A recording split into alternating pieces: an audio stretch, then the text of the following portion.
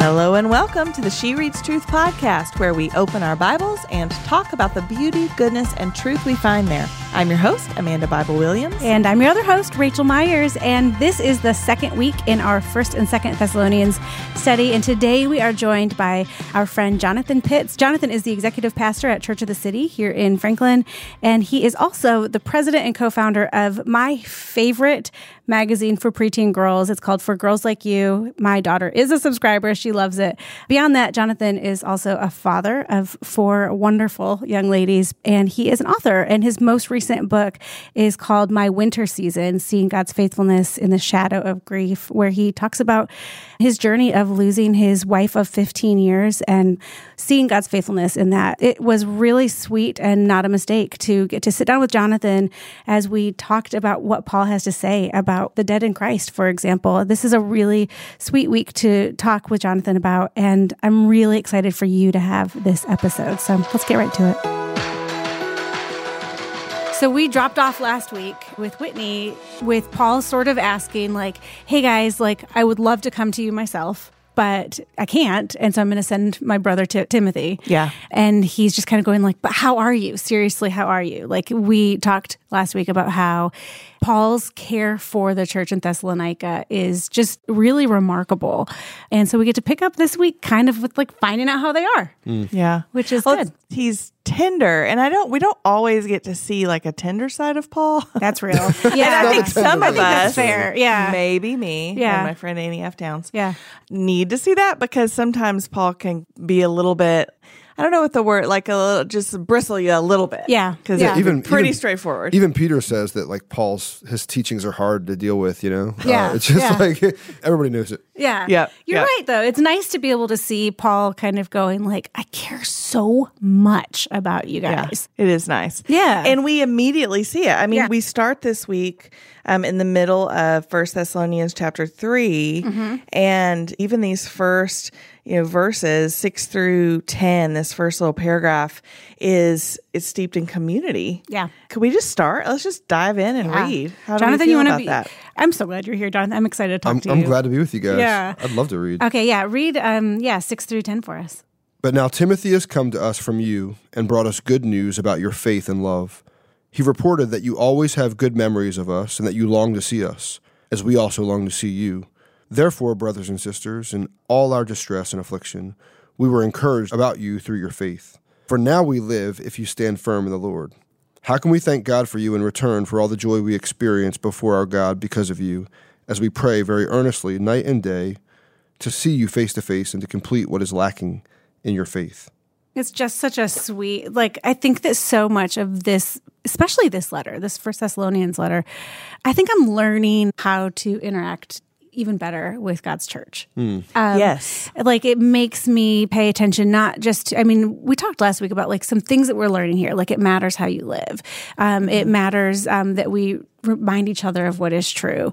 But it also matters to live in community. And so so much, I'm surprised by how much 1 Thessalonians has challenged me, not just in my individual living, but in the way that I interact with Christ Church, even in a pandemic. Even in this world that we're a little more isolated than usual, it reminds me to be reaching out, to be checking in. And we have, even in a pandemic, we have a luxury that Paul didn't have of being able to be in contact with people. And sometimes we don't take advantage of that. We don't check in. Yeah, I think it's also really beautiful, how I'm sure there were things going on that Paul could have, obviously he will address some things, but ultimately the gratitude for community that you can just feel just kind of through his words, the gratitude for the people, the gratitude for the relationship. I just think it's something we can all benefit from, because there's always things that we can be thinking about and worrying about or stressing about. And he's just laying out just gratitude for these people, gratitude for this family of his. Yeah, It's so beautiful. Yeah, I love how we get this picture throughout these 2 short letters of how they really are for each other. It reminds me of, weep with those who weep, rejoice with those who rejoice. because they can't agree on everything. They probably don't agree on everything. They're not all the same personality type. Like all the things that we kind of gravitate toward as humans, we like hang out with the people that make us comfortable, and we hang out with the people we agree with or who look like us. And that's not at all the picture that Paul is giving us. And it reminded me of in 1 Corinthians 12, where we get, this talk of the body of Christ, because this passage that you just read, Jonathan, it's a picture of experiencing life as a body, that we're connected. And so in 1 Corinthians 12, which is not part of our reading for today, but I'm going to read it for us, just a couple of verses, starting in the middle of verse 24. Instead, God has put the body together, giving greater honor to the less honorable, so that there would be no division in the body, but that the members would have the same concern for each other. So if one member suffers, all the members suffer with it. If one member is honored, all the members rejoice with it. Now you are the body of Christ and individual members of it. So it's this... And we're going to hear him later in Thessalonians. There's going to be this call to like be at peace with each other. And Rachel, you said like even in a pandemic, I think in some ways, especially in a pandemic, because we aren't seeing our people face to face as often or ever, it's like we're kind of, because we live in 2021, we're kind of reverting to online interaction. And in some ways, like with our people, like on Zoom and the phone and text or whatever, but also just social media. And I think what we're doing there is not unifying. Like we're finding the sources for division and we're exploiting that instead of holding each other up and being members of the same body.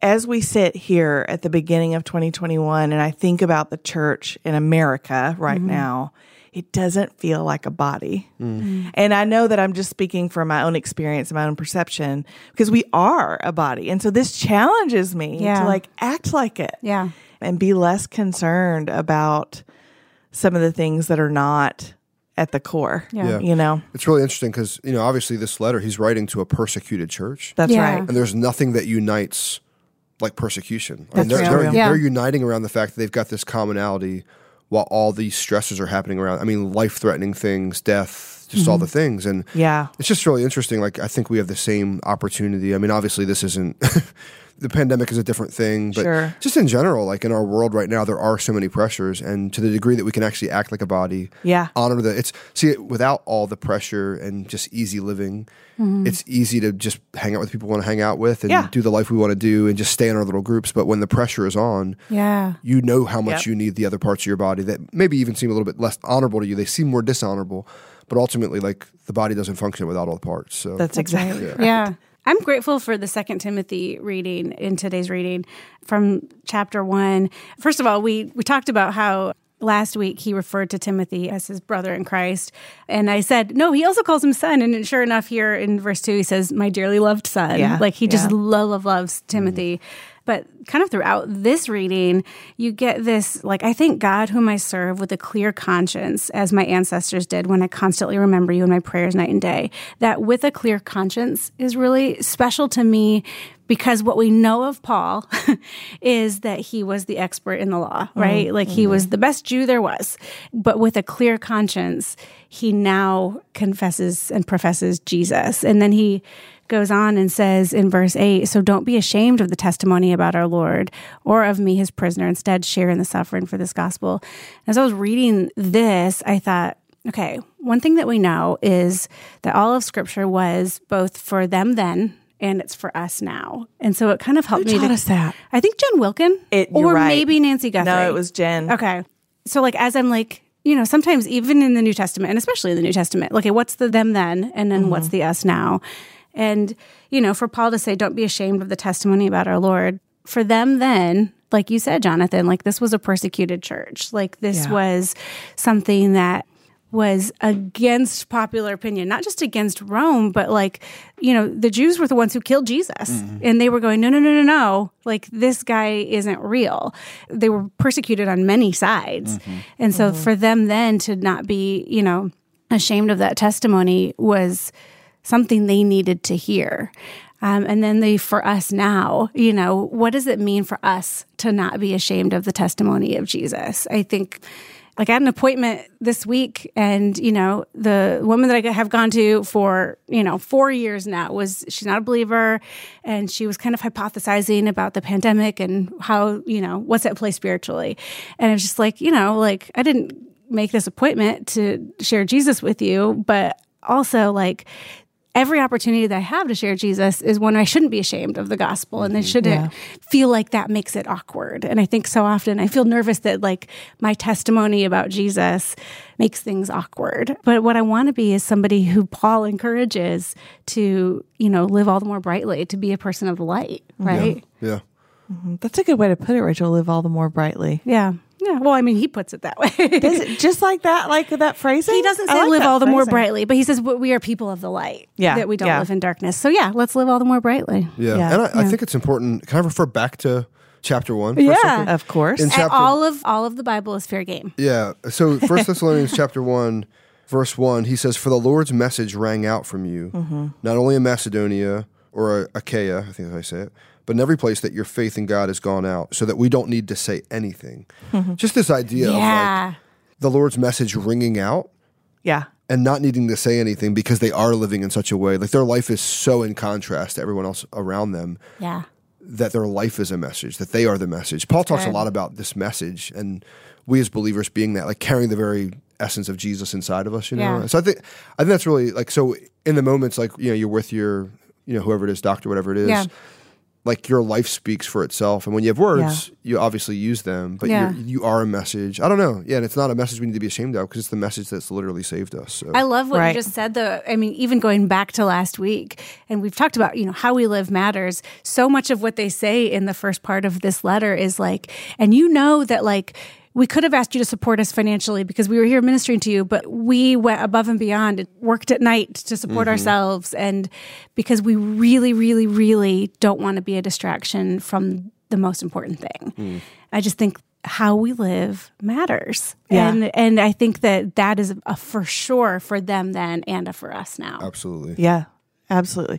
And then we move into the next day where we get to 1 Thessalonians chapter 4 now.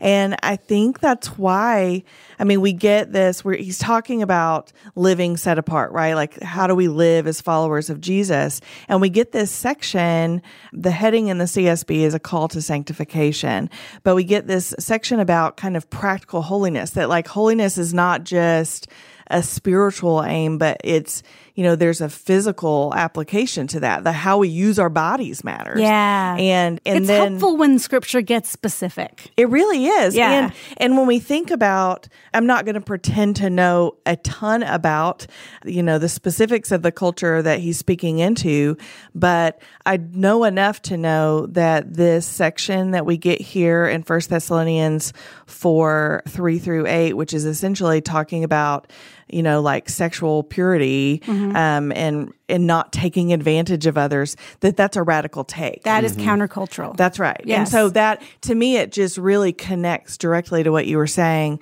Jonathan, that, we read that line last week with Whitney and even called it out, the message that rang out from you. I was thinking of it as words, but you're totally right. It's the way of living. Yeah. It's the aura of the believer that everything we do should be linked to Jesus, should be motivated in love, should be part of our witness in the gospel. That the way that we live would ring out for Christ. Yeah, it stands out. Wow. Yes. It's interesting. I can't remember who to credit for this quote here, but it's basic, and I'll probably mess it up a little bit, but Christians in these early days, just apply this to sexuality.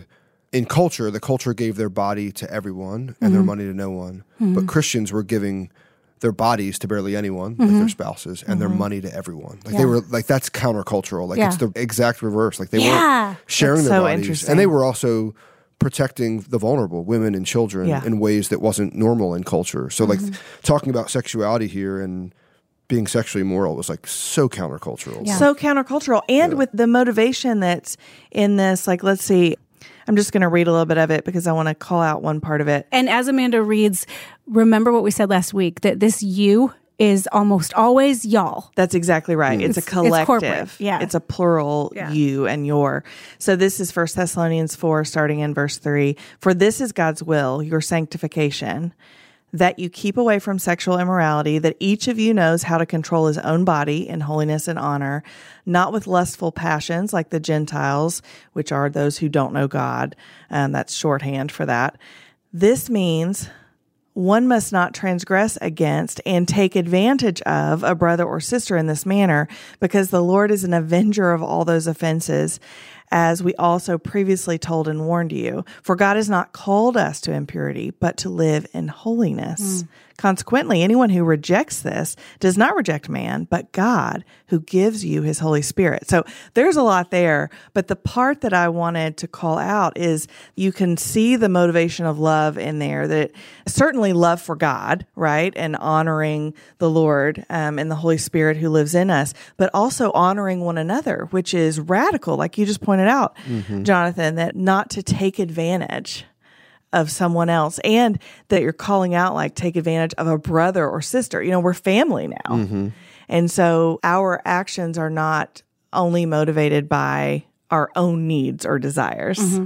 Yeah, he says lustful passions, like not our own personal passions and needs and any right, wrong, or indifferent desires that don't think of others first, which is not loving. Right.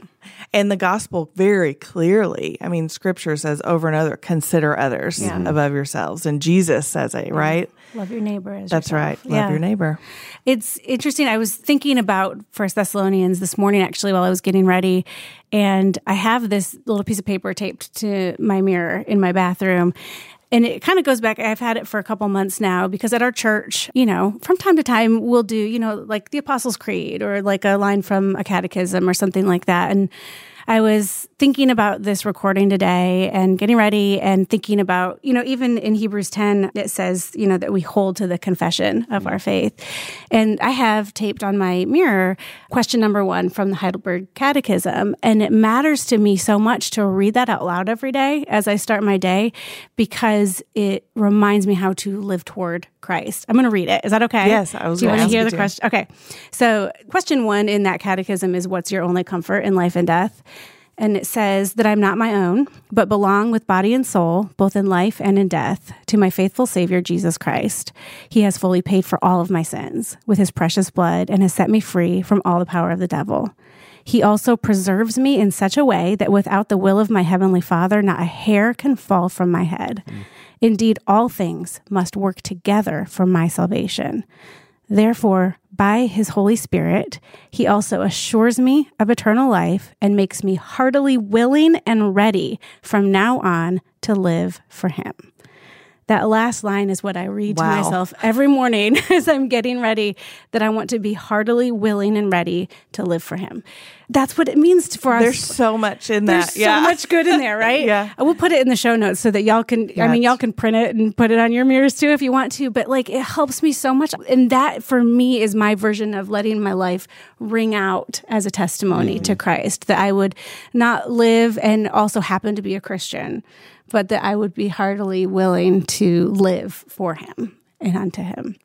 I'm just picturing you, you know, getting ready in the morning and reading that. And it's like when we read scripture, right? I mean, it changes the trajectory of your day, because it would be difficult to read that and then just go through the day thinking, whatever. Yeah. You know, like just what's the point being today? Indifferent or idle when it comes to, you know, and we're going to get that theme even just in the, you know, as we keep going here in chapter 4, we have that beautiful, beautiful verse in 4:10. But we encourage you, brothers and sisters, to do this even more, to seek to lead a quiet life, to mind your own business. Love it. And to work with your own hands as we commanded you, so that you may behave properly in the presence of outsiders and not be dependent on anyone. But we get this, like, you know, warning against idleness and this call to like work with your hands. And, you know, there's a part at some point it says be busy, but not busybodies. Oh, is that the CSB? I mean, sometimes the CSB just really comes through for us, guys. I love that. Yeah. You were talking earlier about social media and like what it looks like to ring out for Christ there. And I wasn't trying to jump ahead to 4, but now that we're here, that mind your own business, I love that that's not even the message. Like, that's not even like the message like paraphrase. That is like, mind your own business. Because it's just so true that like, there's just so much good to do in the place that the Lord has placed you. And of course, be on guard and like protect others. And like, Scripture does not contradict itself. Yeah. So we know that mind your own business is also in line with all of the things, the go and tell, right? But I think that that's just like, my goodness, like I kind of want to just put that on my mirror as well.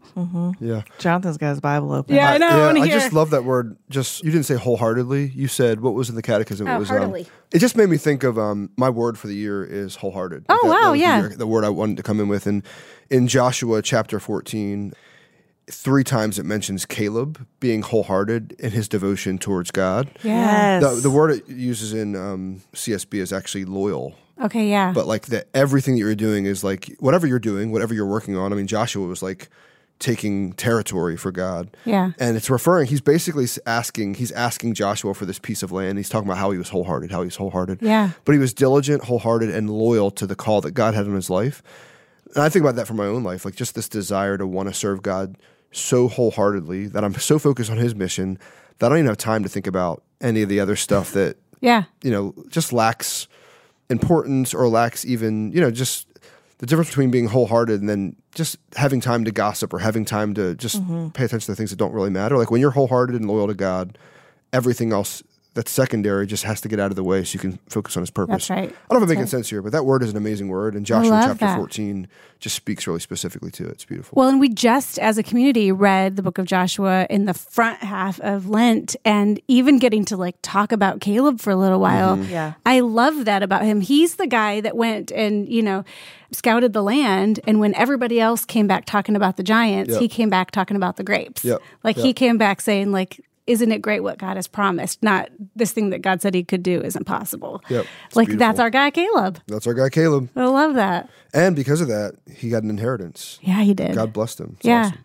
I love that. Oh, I love that connection. I mean, look at you, Jonathan, connecting us to our reading from 2 books ago. Look at that. That's why you guys pay me the big bucks. Yeah, so. that's right. That's right. So good. And I think that this here in 1 Thessalonians 4, that line, I think that is connected to what we were just talking about living as a body and living at peace and loving one another. A way that we do that is by contributing and focusing. Like, Jonathan, when you are loyal to God's call on your life, that benefits the body, and therefore that benefits me. And when we are, concerned about the unique calling that God has on each of us, and I'm not even talking about like, the big thing that you're going to do with your life. I'm just mean like what God puts in front of you today to Day-to-day do, right? faithfulness. Just daily faithfulness. If we are all concerned with our own daily faithfulness, that is so much more valuable and contributes so much more to the peace and unity of the body than looking around. We do so much looking around right now. Yeah. And social media is a way that we do it. I think that's like... the low-hanging fruit, but it's also very true of like, this is how I can just peer into everyone's lives and think I understand them and judge, or compare or whatever. And like verse 9 says, it says, you don't need me to write to you because you yourselves are taught by God. Like we talk about social media as a place to like, peer, but also like sometimes I fear that we depend on social media to feed us spiritually, right? Somebody just yesterday on social media saw, it might have been Jess Connolly, who we'll talk to next week. Yes. Who said that the internet makes a terrible pastor. Yes. A terrible pastor. And in the context of this, like it's Paul going like, as much as I desire to just disciple you and care about you and train you, you actually don't even need me because you have the Spirit, like you have God. And like that's I'm what not your first teacher. And that's what we talk about at She Reads Truth. Like that's so much of what we do is just the audacity to believe that we can just open scripture for ourselves and read it without any commentary, without any Bible study aside, like just going like, you actually just need scripture. Here it is. And that's beautifully freeing as well, I think. Yeah. The verse that just comes to mind is that the word of God is living and active. That's right. Sharper than a two-edged sword. It divides soul and spirit, joint and marrow. Like it's just like it's working the minute you open it, the minute you read it, the minute you allow it into your soul. It's going to do something. Yeah, something beautiful. And so Paul's saying like, I want to be there and I want to help, but also like there's freedom even for him and going like, but also you have the Spirit and you have the Word. Yeah, beautiful. Well, I mean, thank you, Lord, for that gift. And just to have, it's not even like, oh, we've been given like the manual on how to do that. It's not even that. It's better than that. Like we're given God's word, which is living and active, and we're given the Holy Spirit who is at work. I mean, I just feel like that work of the Spirit has just been echoing through so many conversations that I've had this week. And it's so encouraging. It's so convicting, that this is all the levels on which the Lord works. Yeah. And if we dare to kind of open our eyes to that, it really, I don't have much time to think about other things. It's true. When you're really, it just makes it. And then I think about, oh, well, I'm going to go home this afternoon after work and my 4 children are going to be there. And like it changes the way I interact with them. Yeah. It changes the way that I interact with you, Ray, as like my coworker and my partner in the gospel. Your sigov. Yes, my Siga. Rachel is other. We each have a spouse, but we also have each other as our significant other. This is true.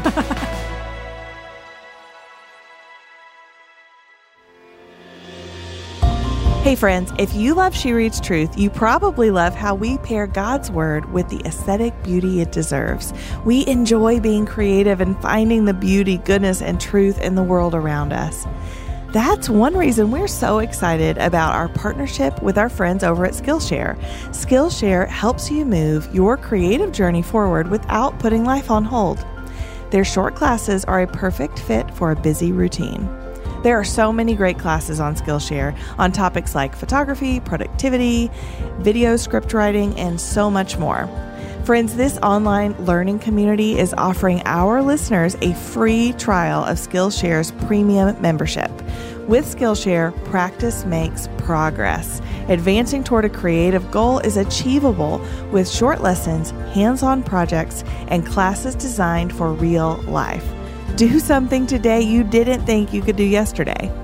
Explore your creativity at Skillshare.com/SheReadsTruth, where our listeners get a free trial of their premium membership. That's 2 weeks free at Skillshare.com/SheReadsTruth. I like kind of this back half of 1 Thessalonians. It's almost like he, from this point on, kind of changes gears. So he's been talking a lot about, it's kind of like a hard turn. It's a hard turn at this moment where he has something important. Up until now, he's like, hey guys, like, miss you, love you. Don't forget how to live. Don't forget that this matters. And then he just, in chapter 4, verse 13, Paul changes gears and he gives them then and us now some passages of scripture that matter deeply to us. And, even for those of us in this room, Jonathan, you have lost a wife. Yeah. I've lost a child. Amanda, you've lost a parent. Like even by those of us represented here and everyone listening knows what it is like to grieve. And so probably likewise, those of us here in this room and everyone listening is possibly familiar with these passages that come because these are hey, as believers, you don't have to grieve as people who have no hope. I think we should read this because I would love to, with Paul, shift gears and kind of go into these really beautiful passages that have fascinated me for a long time. For one reason, because this is scripture. This is a man writing inspired by the Holy Spirit to reveal things that weren't known before. And it's just really remarkable to me that like he's able to speak with authority because of the Spirit and give us new information about what it will be like for those who have died in Christ. Yeah. I mean, he has an agenda here. You get that sense of like, I have something so important to tell you. I also want to tell you this. Yeah. Who wants to read it? I'll read it. You the read scriptures meant a lot to me. Yeah, I would love that. We do not want you to be uninformed, brothers and sisters, concerning those who are asleep, so that you will not grieve like the rest who have no hope. For if we believe that Jesus died and rose again, in the same way, through Jesus, God will bring with him those who have fallen asleep. For we say this to you by a word from the Lord. We who are still alive at the Lord's coming will certainly not precede those who have fallen asleep. For the Lord himself will descend from heaven with a shout, with the archangel's voice, and with the trumpet of God, and the dead in Christ will rise first. Then we who are still alive, who are left, will be caught up together with them in the clouds to meet the Lord in the air. And so we will always be with the Lord. Therefore, encourage one another with these words. This is the word of the Lord. Thanks be to God. Thanks be to God. What a special scripture to me. I mean, I just think it's been about 2.5 years ago since I lost my wife of 15 years. And I just remember a lot of emotion, obviously, pain, darkness, like lots of all the stuff that comes with death. But there was like a confirmation of the hope that I had. Like Paul talks about, like, we don't have to grieve as those who have no hope. Like the confidence that I had then and I still carry now, not just for me, but even for my daughters, as I was sharing with them that their mommy went to be with Jesus, is that we can tell them, I can tell my girls that their mommy's with Jesus and we'll see her again. And that's a totally different grieving process than saying we just lost somebody and we'll never see him again for the rest of eternity, you know? That phrase, with them, we will be caught up together with them in the clouds. Mm-hmm. Yeah. Mm-hmm. And so when Paul says in 18, therefore encourage one another with these words, we take that seriously. Yeah. Like this is the remind each other of what is true, because sometimes it's easy to forget. Yeah. But you're right that the grief that we have as believers is not as those who have no hope. Yeah. And I actually, thinking about being called up together in the clouds, it makes me think of Hebrews, when he's talking about the great cloud of witnesses and just the reality that even those I've never made that connection. I like that. Those that go on before us, they actually just have a different responsibility. They're actually encouraging, they're cheering us on, is what they say in Hebrews. Like they're cheering us on, they're advocating for us with Jesus. Like just like a different responsibility in eternity than it is here. You know, it's just really beautiful. So. It is. And it confirms, that Scripture teaches us that Jesus is the first fruits of the resurrection. And here that you just read in verse 14, for if we believe that Jesus died and rose again, in the same way through Jesus, God will bring with him those who have fallen asleep. So what Jesus' resurrection is, like, that is going to be our resurrection. And like just that, to think of it, and I don't know if I can articulate it, but I often think of this passage. It's hard to make it feel practical. It's probably not as hard right now for it to feel practical to you, Jonathan. But when I look at that, it's that specific verse that I think really helps, it grounds it for me. Of like, because I believe with my whole heart that Jesus literally rose from the dead and is alive, sitting at the right hand of God, right? And so in the same way, through Jesus, God will bring with him those who have fallen asleep. Like, he went first. We're going to, Yeah. Something that I really love about this passage, it's those words, shout and trumpet. So it says, for the Lord himself will descend from heaven with a shout, with the archangel's voice, with the trumpet of God.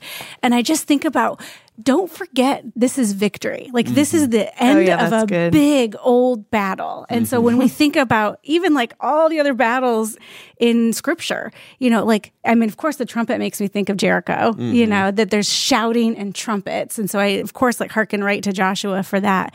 But I even think about in John, I think it's John 11, Jesus at the grave of Lazarus. And it says that he shouted. Lazarus, come out, were his exact words. But like that resurrection comes as a battle cry, as a victory. And I think that it's great to me, honestly, that it's not like he's like whispering like, all right, come on, let's go. But it's just like bold and like we're going and everything that I promised is coming true right now.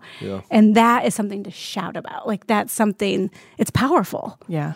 It's like a response to when Paul says, death, where's your victory? Death, where's your sting? Because I felt the sting of death. Like when I lost my wife, I felt it palpably. Yeah.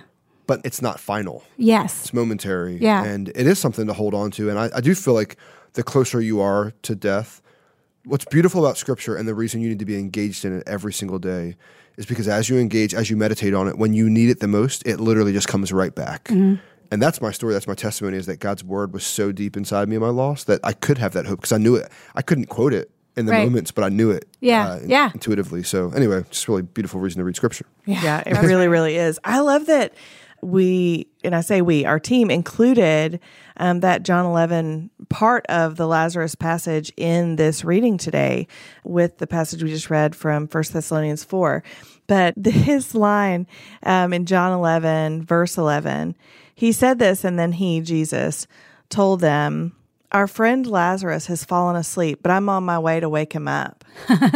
And then the disciples said to him, "Lord, if he's fallen asleep, he will get well." Jesus, however, was speaking about his death, but they thought he was speaking about natural sleep. Yeah. But Jesus knew that he was dead, that Lazarus was dead. Our friend Lazarus has fallen asleep, but I'm on my way to wake him up. And I just think about that moment when Jesus returns in all of his glory. And is that what he's going to say? Is come on, guys, I'm going to go wake up our friends. Yeah. I'm on my way to wake up Winter and Evie Grace and Rex Bible. I'm on here, we're going. Yes. And it just feels so real. Sometimes when you're reading scripture, you don't get the feels with it.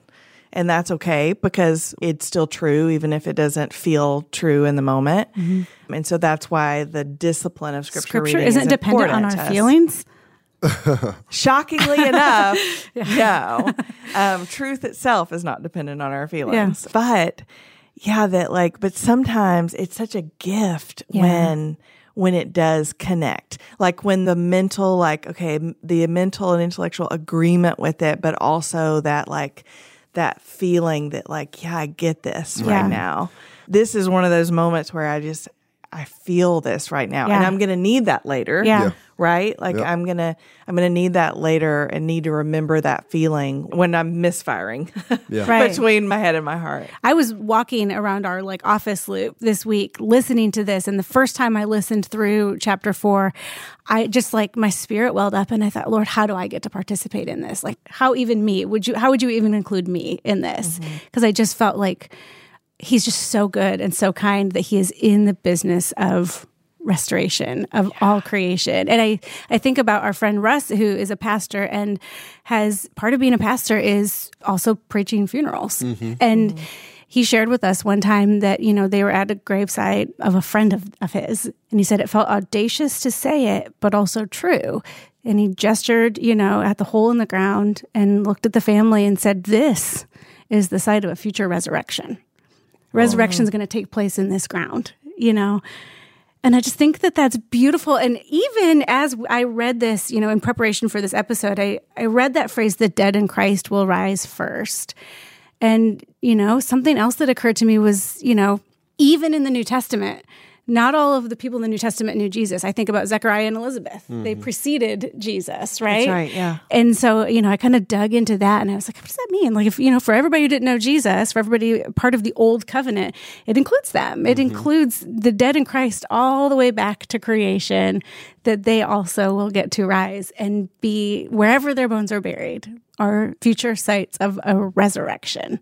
That's crazy. Think about the earth just shaking. And we get to rise with Jesus. That's definitely something I can't emotionally connect to, because when I see it, I'm going to freak out probably. Right. Yeah. It's that's not casual. Yeah, it's not casual. Uh-huh. No. Be an epic day for sure. Be an epic day.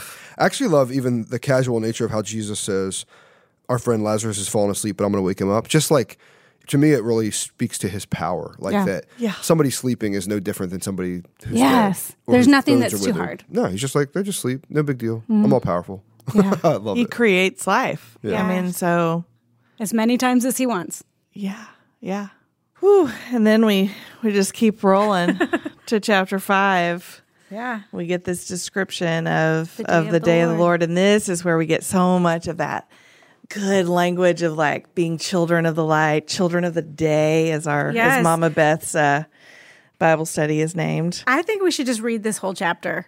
We could do a little round robin. Yeah, let's. Okay. I'll get us going. From 1 Thessalonians chapter 5, Paul says, "About the times and the seasons, brothers and sisters, you do not need anything to be written to you, for you yourselves know very well that the day of the Lord will come just as a thief in the night. When they say peace and security, then sudden destruction will come upon them, like labor pains on a pregnant woman, and they will not escape. But you, brothers and sisters, are not in the dark for this day to surprise you like a thief. For you are all children of the light and children of the day. We do not belong to the night or the darkness. So then, let us not sleep like the rest, but let us stay awake and be self-controlled. For those who sleep, sleep at night, and those who get drunk at night. But since we belong to the day, let us be self-controlled and put on the armor of faith and love and a helmet of the hope of salvation. For God did not appoint us to wrath, but to obtain salvation through our Lord Jesus Christ, who died for us, so that whether we are awake or asleep, we might live together with him. Therefore, encourage one another and build each other up as you are already doing. Ooh, thanks be to God. Yeah. That, we don't belong to the dark. Yeah. Like we've been purchased. Yeah. We belong to the light. Yeah. It's a reframing truth for sure. Do you guys think it's interesting? For some reason, it just struck me differently as I read it this time. There in verse 9 and 10 specifically, so obtain salvation through our Lord Jesus Christ, who died for us, so that whether we are awake or asleep, we may live together with him. What you just said, Jonathan, about asleep, dead, his power is the same. Mm-hmm. And so this glory that we're reading about at the second coming, the people we love who have already gone ahead of us to be with the Lord, we also are with the Lord right now through the Spirit. Yeah. And I don't know, it could be a misreading of the text for me to interpret it this way, but whether we are awake or asleep, could be alive or dead, we may live together with him. And so it may be all of us believers are going to, future tense, live together with him. When I read it this time, I read it as right now I'm living with him in the sense that he lives in me. Yeah. Mm-hmm. So I don't know. It was something I was I'm going to try to look that up and dig into it some more before we. Yeah, it's such a deep mystery. You think about. Yeah. Really I think really practically, our souls are our souls. Our souls aren't our bodies die. Our souls are alive. And so when I read that and when you started talking about it, I'm thinking, yeah, just as easy as it is for Jesus to wake up Lazarus who's dead, as easy as him to be with us, whether we're awake or asleep. Right. I don't know what it means theologically, and I don't get into that, but it's a deep mystery that there's no separation for those that are in Christ. What's say Romans? For those that are in Christ Jesus, there's no separation, life or death, heaven or hell. I'm probably misquoting, but the reality is there's no separation for those that are in Christ from him. So I don't know what it looks like, but somehow, some way, right. There's never a moment where we're not with Jesus. Right, because Jesus said before he ascended, into heaven after his resurrection, he said, I will be with you always. Mm-hmm. Actually, he said that before his death, right? I am with you always. I am with you. That's right. Yeah. I am with you always. Even so that's John 14? Mm-hmm. I'm just guessing now. Listen, without looking it up. Put it in the show notes.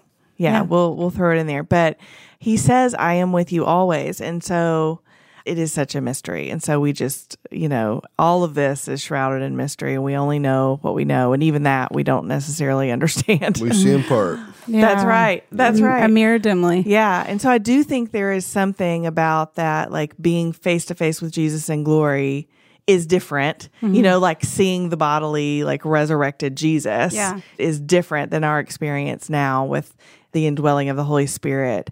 But I don't know that the withness is different, Which puts into context all the more what we were talking about last week. And we read here in verse 1 that you don't need anything to be written to you because he's going to come like a thief in the night. Mm-hmm. What we are reading here, Whitney talked about last week where she was just saying we don't need to ask, Lord, when will you come again? Because if we're asking that, possibly what we're really asking is how much longer do I have to live minorly Christian until I really get serious? Mm-hmm. How much time do I have?